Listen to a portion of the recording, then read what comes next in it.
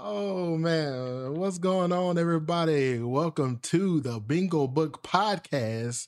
I am your V podcaster host, Jay Starks, and this is episode 11. Man, we are back and in this thing and ready to go. So, of course, I've been out for over a week now, and I tell you, just being away from the pod, it hurts. It really hurts just to stand by and to know that, you get to communicate and contact with your people and talk about some good old anime. I really missed it. But yeah, I was out sick. I say the biggest thing that was I guess the worst part of being sick, it was uh I'd say the body aches. I was like, oh man, just touch me, and I felt like I was just gonna crumble. And of course, like being super fatigued, I could barely move. But we're good now, like in great spirits. So hey, let's go ahead and talk about some anime, and let's go into my office. Yeah. All right, we are situated. Okay, let's do this thing. So yeah, shout outs to Bit and chat. I appreciate you coming. Yeah, so of course, we have our Winter 22 anime discussion that we're going to be bringing up here soon. But I definitely want to give out a shout out to our BOMAT members if you are in the chat. Or if not, if you're a new person here, or whether you're in the live chat or comment section for our YouTube, Twitch, Facebook page, or listening directly from streaming services wherever you get your BBP podcast from. We appreciate you. Thanks. All right, so let's go ahead and talk about our anime for discussion on our Saturday show. And that is Requiem of the Rose King, The Strongest Sage with the Weakest Crest, Orient, The Case Study of Vanitas, Are Fureta, which is From Commonplace to World's Strongest, and The Orbital Children, which is our Netflix original. Now, of course, we do review anime here, specifically episodes, and we have three key factors that I look at, which is animation, story progression, or like the pace, like how the story goes from A to Z, how well does that move? And lastly, dialogue, the structure, the voice acting, the words that are all conjured up in this anime to give us a wonderful treat. And then we have our rating ceiling, that you'll be looking up at the top if you're watching us. And that goes from 1 through 7, 1 being the worst, 2 being terrible, 3 not good, 4 the middle, 5 good, 6 great, and 7 is the best. Okay. Now that we got that out the way, let us go ahead and talk about our first anime up to bat. And that is going to be Requiem of the Rose King. Now, this is a pretty special episode because since we missed all last week, we're going to have double of everything, double episodes of everything. So we'll be covering episode 6, which is called A Man Who Has No Awareness as King, and a man who is unqualified to be king, neither of them fit for the throne. I know it's a mouthful. Trust me, that's the theme behind the behind the titles for Requiem of the Rose King. But I'm okay with that. Like especially at this point in anime, and I think I'll have a conversation about this in the future. That a lot of animes in the last maybe uh 5 to 7 years have grown in having like these long, like super long titles, whether it be the title of the anime or just the titles of episodes itself. And so I kind of also wonder if that's if that's a kind of a tactic to kind of reduce, if people are trying to duplicate, content and put it out as their own and stuff like that. It's probably easier to kind of copyright strike that stuff down, possibly track it down. And then we have episode 7, which is called Even Alone. It was frightening. Rather, the loneliness has been kind ever since losing father. So on episode 6, I say that the biggest theme behind this episode was betrayal. Betrayal was kind of the bigger point. And so you have the Earl of Warwick, who, in my opinion, is the prime example. If there was ever a word to describe it, it would be Warwick as it be your own people. Because Warwick, he comes into this situation as AKA being known as the Kingmaker. So Warwick's whole theme is, hey, like I have the strength, the knowledge, the know-how, the strategy to put people in place and within this lordship hierarchy, and I can make a king. Like that's an easy job for me, but my whole point is to maintain a power structure because that's what keeps this whole society moving forward in an organized fashion, I would say. And so that's kind of Warwick's whole ordeal, is just making sure that the crown is doing their job and their structure within the community, I guess you could say. And so, with Warwick, it's really interesting because he portrays kind of the person that he puts into place to be the next king, but now the King Edward, he feels like he's not fit to be a king because he's doing a lot of things that's kind of against that lordship. So if y'all, any of y'all know about those kind of night time frames, usually when it came to like kings and queens, specifically kings within the family, it's usually going to be an arranged marriage, and that's usually to make sure that the strength within the nations continue to keep going. And when you married off to another family that's strong as well, you're able to preserve your lineage a lot longer because most likely not a lot of people are going to go against you because they know the strength of your army, your people and what have you, and the allies that y'all have together. So you'll easily be able to topple another nation. And that's kind of what in Warwick's mind is, there has to be order, and this, we've been doing this for centuries and I want to maintain that type of order. And so when Warwick comes out and he betrays King Edward, because King Edward basically said, hey, I want to marry this woman who's outside of royalty, she's a common woman, but that's what to me, my God has all of the power, and that's who I'm going to answer to. But I feel like this is the right thing to do. And of course, Warwick has a huge issue with this. Like, he's like, no, like that's not going to happen. And so he's made it his point to find ways to kind of um, unseat King Edward, and that's kind of what happened. And it's really sad because it often makes you think about the people that you work closely with, and maybe they might have an ulterior motive of putting you in a bad position and later on removing you. And those things, history will say that happens more than we think. Now, episode 7 kind of, of course, it's progression and it takes from the whole betrayal, but now you have the story kind of beaming more so on Richard, who is, in a position where he's trying to reach out to his brother, King Edward, and save him from Warwick, who has imprisoned him. And now, Richard is like, hey, like I know I have to, help my brother and bring, kind of reform back to our land. And that's just what it is. Like, I know that I'm a pawn to the king, but if my life is to be on a battlefield, then I'm willing to do that at any cost, especially for my family. And, he's constantly getting these reminders from, I guess you could say, like this pseudo figure that's like his father, and kind of saying like, hey, like you could, like your name is fitting for a king.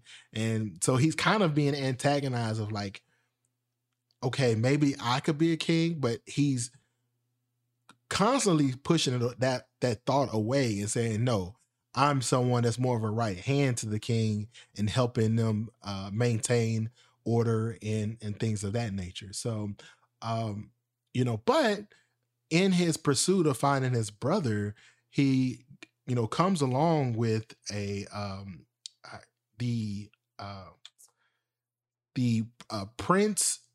I forget his name. I don't know why his name escapes me, and I wanted to write it down, but I just didn't have it. But there's a prince from King Henry, his son, and he has a thing for Richard. Like Richard, he cares about him a lot, and they had an opportunity in some past episodes where he touched Richard and realized that Richard had the body of a female. And so in his mind, he's already made it up like, okay, like this is a woman. And I feel like this prince, in some ways, now there, some people out there that y'all might be able to agree with me, or some of you may disagree with me on this, but sometimes when you come across a person that is unique and different in their own way, you find that to be really attractive.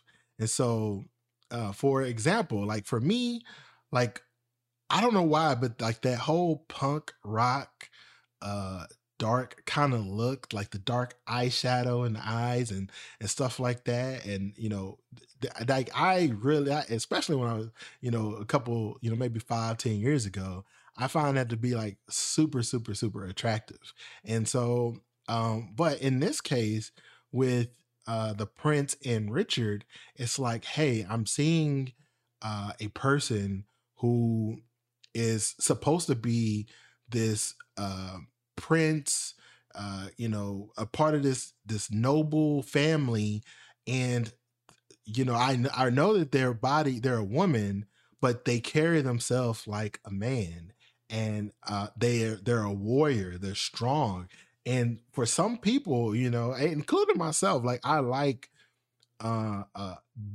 of a demanding person, like demand a crowd, like this is what I want to do, and someone that has like that authority, like that's great. Like I like that. Now, don't get it twisted. Now, I want y'all to go too far on the deep end and be like, oh, so Jay, you basically telling us like you a bottom? No, no, no, no. That's that. Get that out your head. That is not what I'm telling you. Okay. But okay, so yeah, that's pretty much those two episodes. So I mean, in a nutshell, the animation for both episodes were great. Same thing with the story progression; they were great as well. It's moving along really, really well, and the dialogue was great too. So I mean, in conclusion, it was they were both great episodes. And the thing that I find with Requiem of the Rose King is, especially now in these later episodes, they're doing a really good job of showing like the intricacies between of power and lordship, because there's a lot of struggle that happens in between. I mean, just imagine, it's well, even my own personal self, when you're born poor, just you're born poor and you're trying to rise above the surface and make more money and do more things, and it's a struggle. It's a struggle of trying to find your footing and getting resources to better your life and better yourself. And then, so if you turn the tables around and you go to, a person who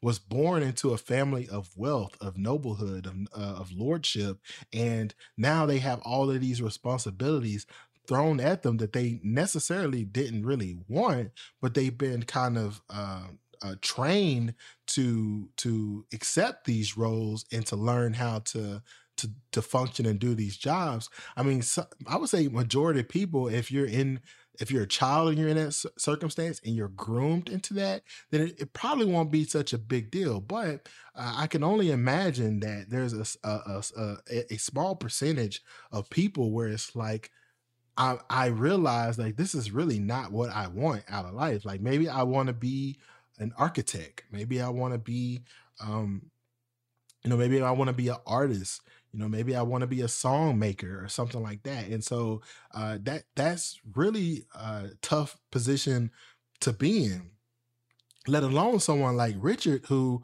has the body of a female but was raised as a boy, and growing into a young adulthood as a man. And that struggle that happens, you get to see that play out in pretty much all of this anime. Now, I'll be honest, the beginning of Requiem of a Rose King is pretty rough, but right as of right now, like, it's doing pretty good job of being fluid in its storytelling. Okay, let's move on to our next anime, and that is The Strongest Sage with the Weakest Crest. Now we have episode 7, which is called The Strongest Sage Goes on a Journey. And this episode was, I feel like I'm pretty spot on about like where the growth of this anime is going to come from. Because one of my major concerns with this show is, you have Mateus, who is this overpowered OD, just ridiculously good sage, who has all of this information prior to his reincarnation as a young adult, to in hopes of getting stronger. And so it's like when you have someone so powerful and they come into a land, or well, I say not a land, but rather a time period where things are I'd say watered down, quote unquote, and I mean, you probably hear that, you can kind of compare that to today's time, where I'm sure you've heard a lot of, older, elderly people say, oh, like, these young kids today are so, frail, or, weak, or, they're easily, um, defeated, in all these different circumstances, where it be physical or mental or whatnot, what have you, and you can throw the kitchen sink at it, and there's all these different examples, right? But when you have, there's always going to be those kind of outliers where there's someone that's stronger than, I guess you say, like the majority of the pack. And in this case, that is what Mateus is. Maddie is just, coming into this period where magic has been watered down, and the people over time, information was not shared with them to where they could be stronger. And so he's in a society where it's like, wow, like, we've kind of fallen behind the 8 ball when it comes down to magic. And so he's kind of trying to restore that feeling and knowledge and information. And he's put together this group that he's working with and getting them stronger. But he's also kind of seeing like the benefits of having a team, because prior to that, it seemed like in the first episode, uh Maddie was always like a solo artist. He did everything by himself. And so my thought was, well, dang, if this character is so strong in OD, then how is this show going to stand the test of time and be good enough to capture an audience's attention until like the end of the season? And so my thoughts was, the only way that they can do that is by kind of showing the rest of the team that's supporting Maddie and bringing them up and challenging them and seeing like their growth. And that's exactly what's happening. Like, they got the group got a letter of acceptance to go pretty much like on a quote unquote field trip with Maddie, on this excursion, while he's trying on a quest to try to get stronger, but they're in turn getting stronger too, and being able to get to experience more that the world has to offer. And in this, Maddie is also able to see the benefits of having a team. And I might have said this in the episode 9, when we last covered The Strongest Sage with the Weakest Crest, but it's true. Like, when you have a team and you're performing and you're doing things well, you kind of feed off of each other's your energy, and y'all able to push each other to leaps and bounds and new positions, even if somebody out of the group might be a bit more experienced than others. if everybody's working towards like the same goal, then usually the effort that's put in is less, but the rewards and everything is a lot more in the end. So, and and then we have episode 8, which is called "The Strongest Sage Saves the City." And so, I mean, just thinking about that title, I mean, you can pretty much see like, okay, uh, they go on this journey, they go get to this new city, and somehow the sage saves the city, and that's exactly what happens. Maddie and the crew are in position to where they can save these people that have been pretty much in a dictatorship from this new king-like figure, and he's pretty this king-like figure in this new land, this new area this new city that they've discovered in their journey, um, has uh, pretty much polluted the town and ridden them of a lot of resources and scared away healers and all of the stuff. So the town has suffered a great deal because of that. And this anime has uh, bits and pieces of what like an RPG would have, or an RPG MMO type of world. So you have like your healers, your warriors, and things like that.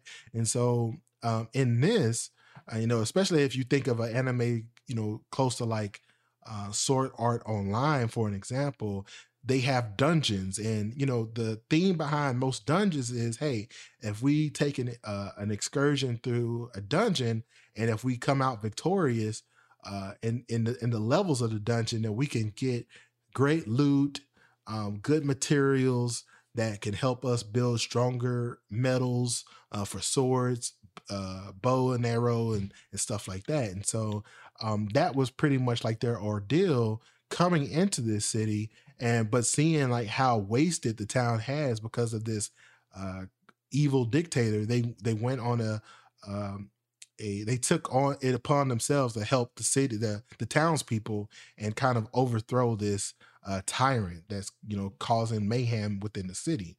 And yeah, that's pretty much like the theme of this both episodes. Now, the animation for both were good. Same with the story progression was good, and the dialogue was good as well. And I just say that the strongest age with the weakest crest, the progression piece is decent, but I also feel like a lot of people within these episodes might feel like, man, this anime is getting kind of boring, and I can kind of understand that because it does feel like they are repeating a lot of things that we've seen before, where it's like, okay, you go into a dungeon, you find a demon, this demon is trying to take advantage of the people that's within a dungeon, and they have like this ulterior motive. We play like we're not that strong, and eventually we collect information and we kill the demon, and hooray, we won. And we got our materials, and we're on to the next place. And it's kind of this rinse and repeat cycle, and it's funny because if you think about if you've ever experienced playing an MMO, that's kind of what it is. That's kind of what it is. It's like you're going to this new setting, all bet, but you're kind of rinse and repeating. Like you got these new mechanics from a boss that you're fighting and things like that. But in the end, once you beat it, you collect your loot, you're back to doing that same thing over again. And so, it's about finding ways to make the experience unique. And so, what I would say to the creators of The Strongest Sage with the Weakest Crest is there has to be hopefully a point where you throw something at us that kind of breaks this repetitiveness that we're seeing from a viewer standpoint. So that's my hope, that as episodes go on, we get things that are becoming a little bit more unique. But I can honestly see people now at this point saying, you know what, I'm kind of off the boat. I don't know if I really want to waste my time watching this anime anymore. And even though I'm rating the animation, the story, and dialogue good, I can see your argument from that. I get it. Okay. we move on to our next anime, and that is Orient. Hey, so Orient, we have episode 7 called You Can't Survive Underwater, episode 8 called The Obsidian Goddess.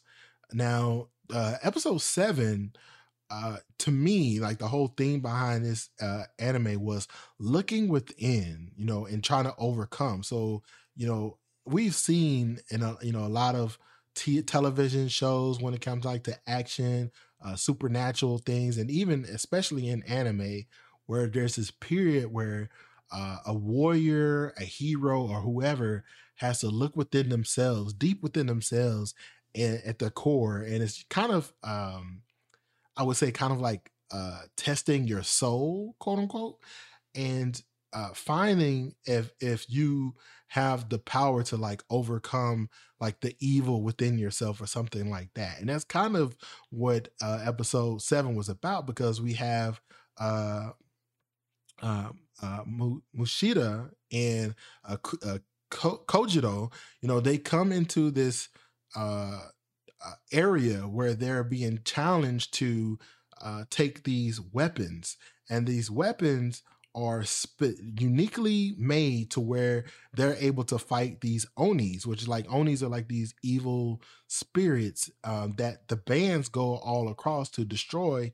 And as they destroy them with these weapons, they're able to consume this energy from the enemy that they destroyed, that eventually makes them stronger.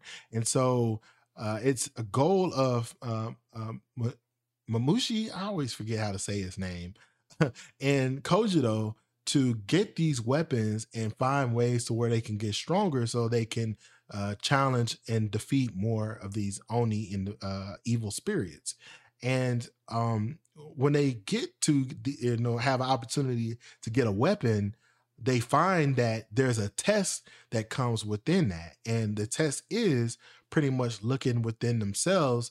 And it's kind of cool, because it almost takes a page from Bleach. If you watch the anime Bleach, then you it's like, okay, you have this weapon, and but the weapon is like a living spirit in itself, and it gets to choose its master. It chooses to say, hey, like, yeah, you're my master, and I approve of you, and you can use me.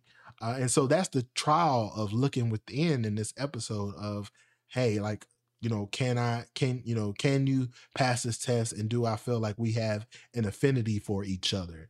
And it's crazy, because this episode what is where I found myself completely locked into Orient. Because if y'all listen to me prior to this, I was kind of bashing on Orient, because it felt like it had potential from the plot, but the things that we were seeing, all the way up until this episode, were not very good. And I did not like the experience of watching this anime so far. But man, I can tell you, this is like a surprise turnaround where I'm just like, okay, Orient is growing on me like a lot, a lot, a lot. And then we get to episode 8, which is called, the Obsidian Goddess. And so when I think about obsidian, the first thing that comes to mind is a black crystal, a dark crystal. So I already kind of surmise like, okay, this has to do with probably like some evil goddess or something like that. And we got to kind of see something that appeared to be like an evil goddess, but there's probably going to be more to that story. But the main theme for this episode was failure. You had Mamushi, who failed. I'm obliterating his name, and I'm sorry if I got this wrong, but he failed the test with capturing his weapon and looking within his soul. And because he failed this test, his body was becoming crystallized, and the crystals, what have you, they're black. It kind of goes back to the word obsidian, because it's kind of like this dark or crystal. And so when the what they're saying in this anime is, hey, like if you have like black crystals coming above you and you don't have any of the other color spirits from testing these weapons, and like the colors were pretty much like, you know, what you would see within the rainbows, like white, green, blue, red, I think orange might have been one. And so if you didn't have any of those colors, then you're deemed to be the you know, kind of like the outsiders, you know, like you know, you'll never be able to hone this power, you know, of these weapons. And so Mamushi having, you know, failing and seeing his friend Kojiro having success and having this blue aura, you know, it was a key note of like, dang, like you know, you failed, like you're not able to fight these oni, something that you've dreamed about doing since you were you know, a little kid, with someone that you love and care about, and now you know you're being left behind. And you know, it kind of makes me think about my friends actually, when it, you know, because the way that I, especially how like as I growing up, like I've always been into fighting games. And you know, I think, you know, I said this during my um uh, debut, is I do enjoy playing fighting games. Although I, man, I want to play fighting games so bad, but I haven't played fighting games in a, like it's probably been 2 months since I last played a fighting game, which is kind of crazy. Like it's kind of it's really ridiculous because I am used to playing fighting games almost every other day. Like that's how much I enjoy playing them. Well, anyways, um, you know, as I was growing up, you know, you know, I was really good at fighting games. Now, here's the thing, like, you know, me and you both know, you know, as you're growing up and you know, you gain more friends and stuff like that, and you have these opportunities to spend a night over each other's house, or you know, or visit and play video games, you get to see how good your other friends or visitors and stuff like that are at games. And I usually was always like the top of the crop. And eventually I got to meet some friend, make some friends that were really good at fighting games. So good that I could not beat them. And so you know, we we had these beat sheets where like you'd write down like, oh, like I beat this person, you know, 5-0 or whatever the case may be or whatnot. And that's torturous to the person's soul. I mean, just imagine seeing your name like up on the flyers or like in a chat room and saying like, oh, like don't forget, here's the screenshot, I beat him, you know, 5-0. He never beat me. Like it's demoralizing. It's it's the worst thing ever. So what happens? You hit the lab and you practice, you train, you try to get better. And that's eventually what happened. You know, it took me some time to get up and overcome and beat them. But once again, it comes back. You know, I end up meeting new friends and that are like family to me, and we play these fighting games. And man, like, you know, Red Man, you know, he's come, you know, definitely one of our BOMAT members that I, you know, appreciate. And he, you know, but he's a hell of a fighting game player. Like, he's really, really good.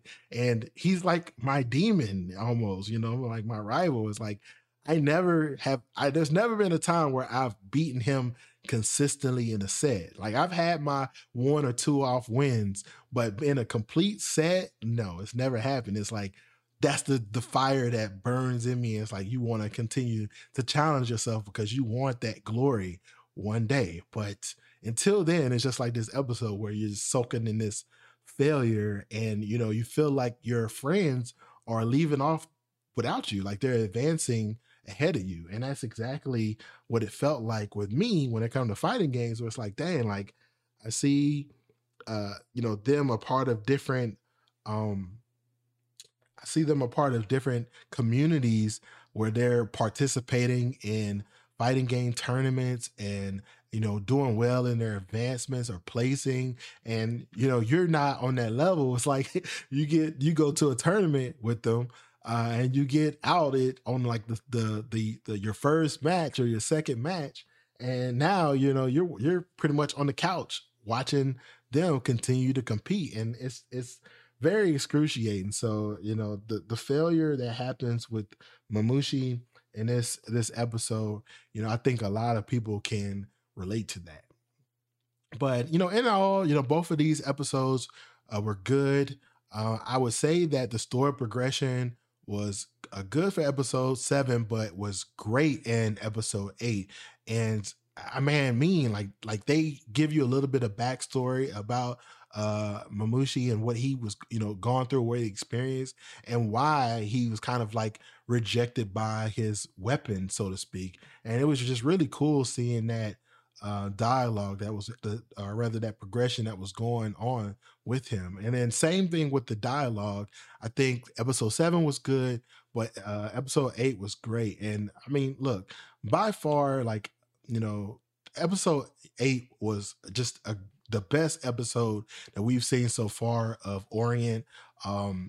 This in my mind. I think when viewers, when they look at this episode, especially if they stuck around to continue watching Orient, they're like, okay, like I'm committed now. Like I'm gonna finish watching Orient the remainder of the season.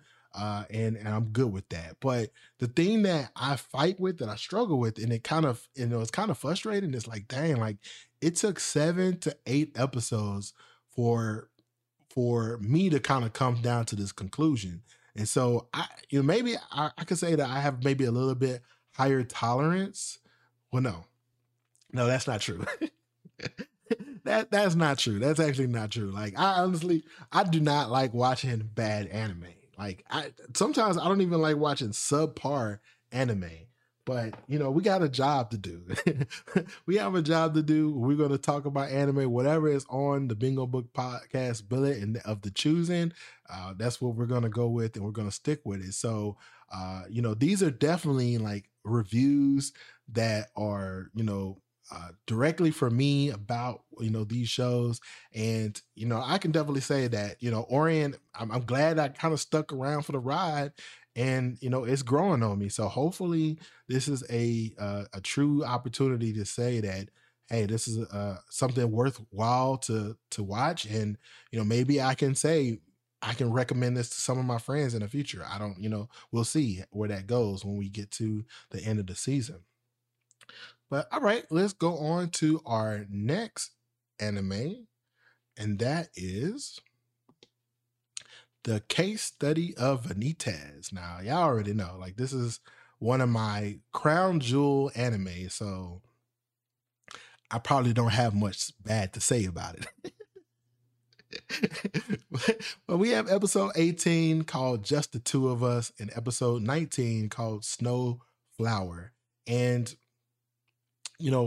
episode 18, you get this backstory from Astolfo, and it's crazy because the appearance that we see from Astolfo right now is this hothead that just goes all in, goes all out, and he just has this like super conviction of murdering all vampires. Like he absolutely hates vampires, and we don't know why. But this episode gave us a preview of why he is the way that he is. And man, I can tell you, like, that backstory was so cool to see, because imagine being this nice kid. You have a sister, you're maybe 5 years old, your sister maybe 3 years old, and you're wandering off into your front yard or garden or something like that, and you meet a kid who's hurt, and and you feel bad for the kid that's hurt. But then when you get closer to the kid, you realize, oh, like, he's a vampire now. You're like, Jay, no, I can't imagine going up to someone that's hurt and they're a vampire. No, I can't do that. Just I just want you to use your imagination just for this moment, okay? But so they meet this kid. He's a vampire, and they of course you've been taught, like, hey, like, don't get close to vampires, what have you, because they're bad people or what have you. And so, but as Astolfo, sees this kid, he feels bad and doesn't feel threatened by him. So he tells this young vampire, hey, like, I'll be right back. I'm going to go get like a first aid kit and patch you up, and hopefully we can you can heal. So he goes get the kid, comes back with his sister. They patch him up, and his sister does such a cute gesture where she kisses his boo boo and makes the pain go away like magic, and they have a great laugh about it. It was a really warm feeling. Well, moments after that, you get kind of this uh kind of forward flash, I guess, of when the vampire was let inside of their castle that they stayed in, and Astolfo is just covered in blood, and he's holding his young sister, and pretty much like telling this vampire like, how could you do this? And he's shaken to the core. And at that moment, you can see like the sheer uh, despair in Astolfo's eyes. And of course, this vampire goes on to say, "Oh, like I tricked you. I was never your friend. You were so easy to collect information about, so I can have more intel on like the castle structure and who to take out first and stuff like that." And he completely destroyed almost everybody in his family, and eventually being saved by one of the paladins of the church that he's working for now. And so you can see that later within the episode that Starfall eventually gets adopted by the church and trains really his whole life to become this vampire eradicating paladin himself. And so it's so like tear jerking in a way for me. Like I didn't cry. I definitely didn't cry, but I felt very emotional seeing like, to me, like the hard part is, people that care, they genuinely care about others and they want to help other people. And when they do something good, if they get betrayed, or that person doesn't have the good values as them and can't return the favor or something to that extreme, it's a very hurtful thing. And so to see that in this anime, it was just like really, really shocking. So you really felt bad for Astolfo and the things that he was going through. And then episode 19, Snowflower, I would say like the theme for this episode was the importance of finding love. And that also kind of uh, bode well with Astolfo too, because he really put himself in a vulnerable state fighting Noe, who's another vampire. But Noe is a very neutral, loving person. Like he doesn't hate humans or vampires. He feels kind of like we can all get along type of thing, which I like Noe in his thought frame when it comes down to that. But um within that this episode, it's also about surrounding yourself around those that love you or at least willing to go through the struggle with you, as well as the importance of finding love. And it's true, like I do think that there's something to be said that, you know, I'm sure that all of us are, find ourselves to be lonely in periods of time, where it's like maybe you haven't talked to anyone outside of your family in a week. And within those couple days, within that week, you might feel like you're on the island isolated by yourself. But but if you're able to find that one person or a couple people that you can confide in and share these experiences with, or just someone to that loves on you, and is nurturing, it's a great feeling. And I think that most of us are trying to have something like that in our lives, and I think it's a great thing. And I would say to anyone that if you don't have that, to seek it out. Don't be lazy. Go out there and find the love that you're looking for. Now, does that mean in no way is this professional love advice or anything like that? Like, no, like I'm not saying that much, but I am definitely saying that you can't get what you want being idle most of the time. Like usually to get something requires action. So, go do something. Go do something about it. Do something about it. Okay, so grading the episodes, I say the animation for both was great. I mean, just the way that the fight scenes and stuff like that. I mean, the case study of Benitez has done a well job with that. Same thing with the story progression, great as well. Dialogue, great. I mean, it's just a great. These were great episodes, and I really like that they gave us more depth with Astolfo and his backstory. But they also gave us a sneak peek at Benitez and his relationship with this mysterious mentor parent like figure who I would probably say is this where he inherited the book of Benitez from. And so but there was also another portion that came down to it, and we got to see his arm, which is like really blue and crystallizing. And so in my mind it made me think like, oh dang, like is Benitez being consumed by the book? And is that how it gets, like the book gets passed on because it takes the power of the user, and that's kind of like a lineage kind of thing? I don't know. It's really weird, but I definitely have questions about that for sure. Okay, we move on. We move on. We have our next anime title, and that is Arefureta, From Commonplace to World's Strongest, episode 19, which is called Someone Important, and episode 20 is A New Vow. Now, I must say, y'all will be extremely proud of me because, like I said, I know about a week ago. Oh, about a week ago. I can't do the dance, but y'all know what I mean. Like, um, y'all be proud of me because I actually finally got the opportunity to watch like the whole season one and catching up with season two. So I have a full fledged idea of like what this whole series is about, because that was my test in the beginning, was to watch this season two blindly and see if I could kind of understand it without having watched like the back history of it at first.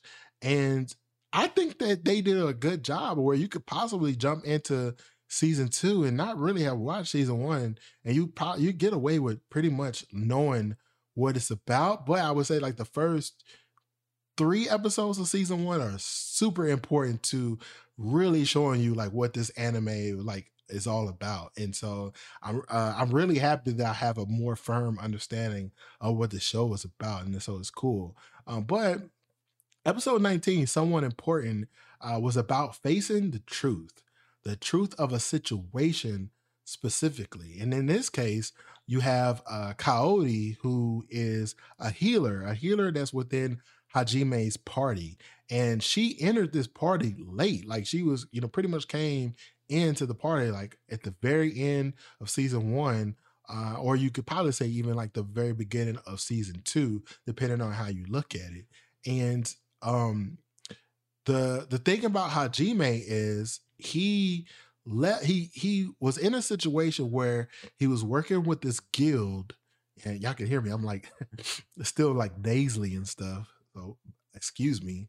But yeah, he is a part of this party, and he doesn't want to.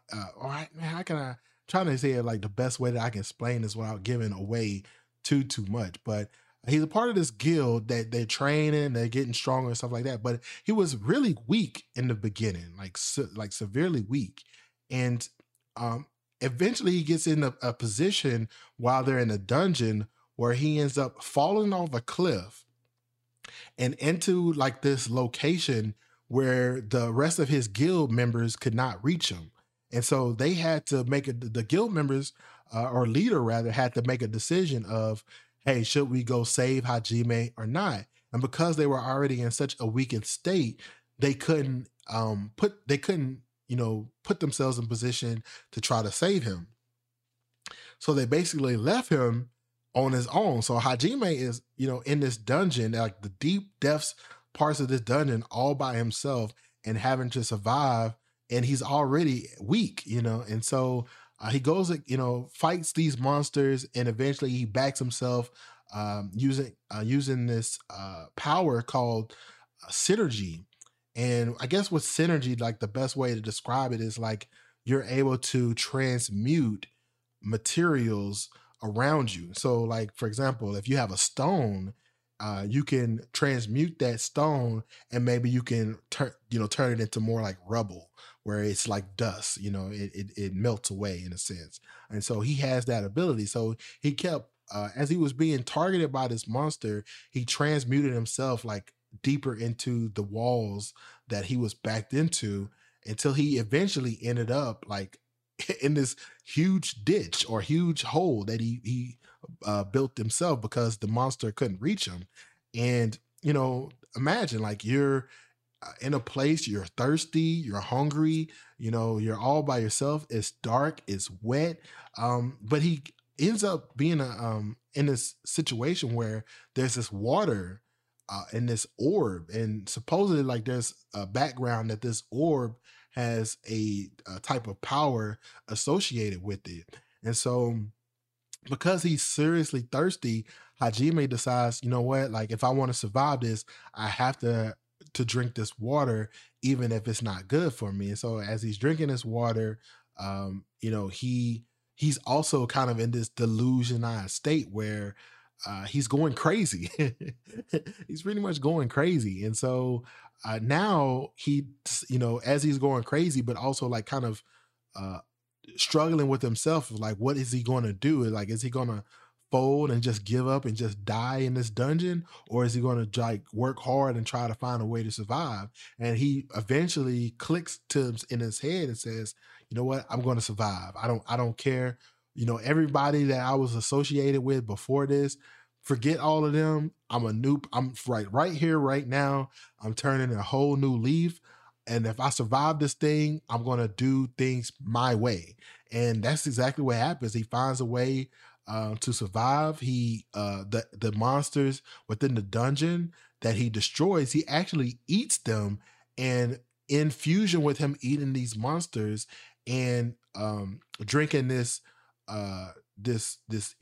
energy water, which is kind of like holy water in a sense, he ends up transforming and becoming stronger and stronger and stronger, because he's essentially like gaining the abilities from the monsters that he's eating, that he's consuming. And so it's a really different take on like the RPG MMO type of anime. But I dig it. And I was like, man, like this is like really cool, because you see the dark side of like of if you were in that situation and how you could survive that. And so because of Coyote, she was a part of the original party that Hajime was in. In the very end of season one, you know, he eventually finds his way back to like the quote unquote old members of his old guild, but he doesn't want to have anything to do with them. But Coyote, she, her have always liking Hajime and want to have a relationship with him, says, hey, like I want to come with you on your journey, and like I can leave and throw everything away that I have here. And so Hajime is like, okay, it's fine, like you can come, you can come with me. But he realizes over time that Coyote has feelings for Hajime, and the what makes this unique is um Hajime found Yue, who is like this old vampire with a lot of strong ability, but she could never age. So she's always going to look very young. And he promised Yue that he would pretty much marry her and they would always be together. So in a way, like Yue is the only woman that he will like trust with his life. And they pretty much train with each other and learn things with each other to get stronger and better. And so, he in this episode 19, somewhat important, Coyote's in this like petrified, I should say petrified, but flashback state where she's put in the situation to express to Hajime the feelings that she has for him. And Hajime is receptive of those feelings, but he has to let Coyote know, like, hey, like I love, I know that we have a relationship before this, but I could never love you. My heart belongs to someone else. I'm going to marry Yue, and that's kind of what it is. But if you're, still willing to chase me and to be in a relationship with me, that's fine. But I will always care about you still, no matter what, just not in like that remote romantic sense. And so Coyote is kind of facing the truth of this situation of like, hey, like I love Hajime, but I'm gonna have to continue fighting for his love, but also knowing that I might never ever have the opportunity to be in a relationship with him. And so I think when it comes down to that, a lot of people, have experienced that. I definitely have. I have a story about, um, it's actually a Valentine's Day story, which is kind of crazy. So try not to get into like all like, because I know I can be long winded sometimes, so y'all have to bear with me. But there was a girl that I really, really liked in high school, and I'm like, okay, dang, like I'm gonna try to to get with her, and but how can I make my moves or whatnot? So I go to one of her best friends, and they knew each other's like locker numbers and stuff like that. And so I asked, hey, like I want to leave a special note, and like, can you keep a secret? And put this letter, like this secret admirer letter, in her locker. And she's like, yeah, like we had a good relationship, so she was like, yeah, I do that. Now I just want to give a heads up. If you don't know the best friend in just in those situations, you need to find someone that you can talk to that knows the best friend well and get in good, because step one, that could spell like dramatic doom for you right off the beginning. So that's just a tip, just a heads up, Uh but so she agrees. She's like, yeah, yeah, I can put the letter in and whatnot. So she gets the girl that I like, she gets the letter, she reads it, and I have a class with her like later, like maybe like that period, like somewhere around that time frame. So I can just recall like hearing them talk about this secret admirer and stuff like that, and her being kind of bashful, I guess, about the whole situation, but also shocked at the same time. And so just imagine like you're the person that's a secret admirer, but you can't say anything. And so you're like holding it in, and just acting like you had nothing to do with it. Well, eventually when Valentine's Day comes, I have like the roses. I think I had roses, like the box of like the heart box of chocolates and all this other stuff. And I'm just like, oh, like I'm gonna be this smooth operator, and I'm gonna bring her these chocolates and these flowers, and hopefully like she'll say yes. So I come to the class, and I'm like, hey, um, I'm the secret admirer. I really like you, and I was hoping that we'd be able to hook up or date, or you consider me like anything. To me, it's just like just say something, like let me know you have a pulse. And she accepts the letter, and or rather the flowers and the candy, but she tells me, she's like wow, like Jay, like I really, you're a cute guy. I do like you, but I'm already, I'm just getting out of a relationship, and I was already talking to someone else in the mess, and like I don't want to be rude to that person because I like them too. So, I hope that's okay. And I'm like, yeah, like that's fine. It's all good. Now, mind you, in my head, like I'm like, damn, damn, damn. I, I, I, I was like, man, I'm I'm gonna tell this to the boys. Like I'm gonna explain this to the boys. They're gonna be so sad with your boy, But of course, when you get to your homeboys and you tell them what happened, they just bust out laughing at you, pointing fingers and stuff. But hey, that's tough love that you got to kind of get over it, type of thing. But it was a cordial thing, and I appreciated how delicate she was with the situation, and she didn't embarrass me or anything like that. And ironically, what was so crazy about that situation is, and I didn't know this until like years later, um a lot of girls started liking me from that situation. And uh one girl, and specifically at that time when it happened, she's like, "Hey, if she doesn't want to be your Valentine's, I'll be your Valentine's." I was like, "Dang." Rich, right? But yeah, so that was episode 19's Someone Important. Episode 20, A New Vow.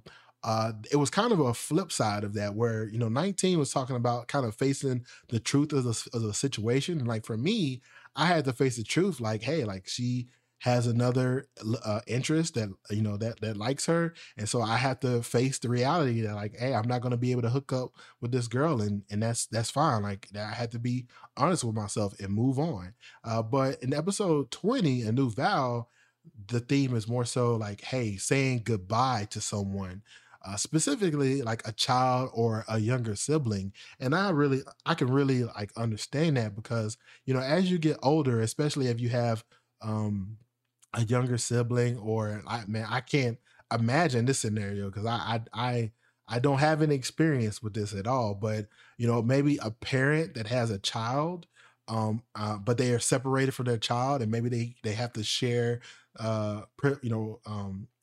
special privileges with to have the child over weekends, or custody over weekends or something like that. But parting with someone that's younger that you care about and having to say goodbye to, and really not knowing how long, when's the next time you're going to see them, is definitely a thing that's tearing, and it's painful, and it hurts. And so with episode 20, that's pretty much what this episode was about. And the new vow, the vowing part, is saying, hey, I realize that I have to say goodbye to you, but I promise at the end of it, at the end of the day, I'm going to come back to get you. Like, I'll make sure that I'll return back to you. And yeah, I think that this happens more often than not, where we have a journey ahead of us, but we make promises that we're going to come back, to our loved ones at some point. And hopefully you are able to be reunited with that person that you care about. But yeah, in conclusion, I would say that episode 19, the animation was great because of the fog illustration that was done. I mean, you got to think about it. When you're putting this like dream state world, and like having to detail that, but move the animation and make it feel like you're in this kind of dreamy kind of world. I mean, I mean, they did a good job with that. Now for episode 20, the animation was good.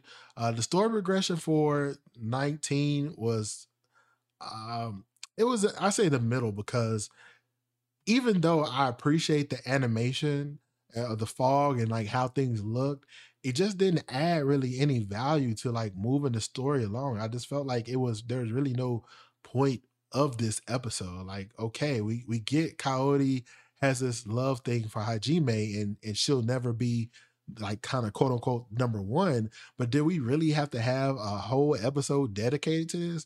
I don't think that was necessary. It's kind of over the top and unwanted. So the dialogue, because of that as well, took a dip for me. And so with episode 19, I definitely say that I'm in the middle about the episode. If anything, this is probably the most skippable episode out of the whole season, and I'm pretty sure some other people that watched it feel the same.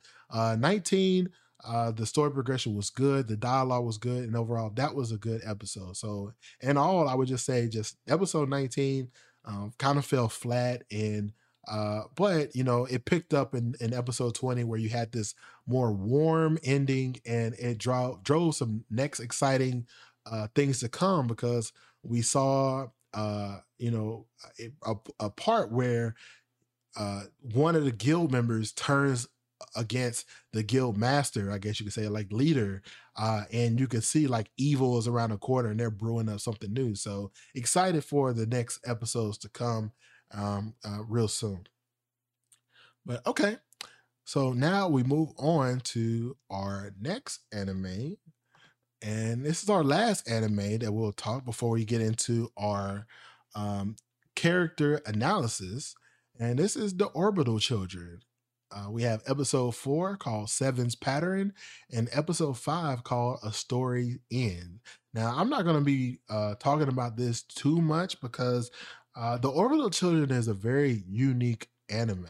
And I'll probably say this again when we get towards the end because next week will be our last episode, which is episode 6. Only 6 installments for this anime.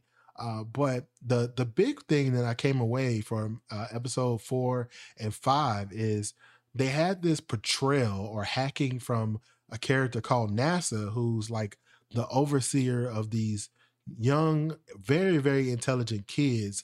That one being that was born outer space, and the rest of them coming from Earth into this program to learn more about this space system. And the portrayal that NASA had in this story, it just came out of nowhere. Like it was a completely blindside of, her saying, "Hey, like, I'm the person that was a hacker and a part of this organization, and I have a agenda that I'm trying to accomplish." And it's like there, in no point, I don't think any of us, most people, would guess that NASA is this um person that's trying to do something that we think is bad. And so I kind of wish that, we have a total of 6 episodes.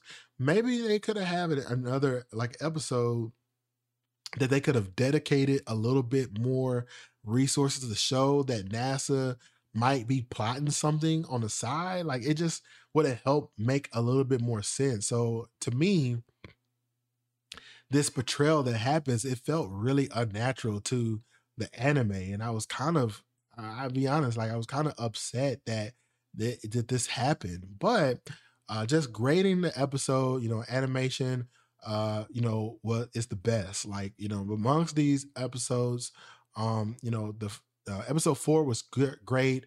Episode 5 was the best because all of the animation that happens with the simulation of having a hand for like an iPhone interface and using that to communicate with other people. It was just so many different things that look great in this anime. But going to the story progression, it was good, but the dialogue suffered a little bit, especially in episode 5, where I feel like I'm in the middle. Now the 4, I say 4 was good, but 5 I'm in the middle because of what we saw with NASA. It just did feel like a good fit, and I didn't really like that. So I do wish, in conclusion, that I think there was a good episode, but I think they could have spent a little bit more time preparing us for something that could make the viewers feel like, oh, okay, this makes sense why we're getting this plot twist. But to just come out the gates and smash us in the face and be like, oh no, this is a plot twist that you're going to accept, it just leaves a really bad taste in my mouth. I didn't like that at all. So I still do like the Orbital Children thus far, but I can see how people, if they get to this point in the anime, you might not value, uh, aside from like the animation, where the story is going, and you might be off the boat, and that's really sad because it looks so so so good. Okay, that is our last anime episode. Hey, if you are listening to us on our DSPs, wherever you get your BBP podcast from, we really appreciate you for listening in.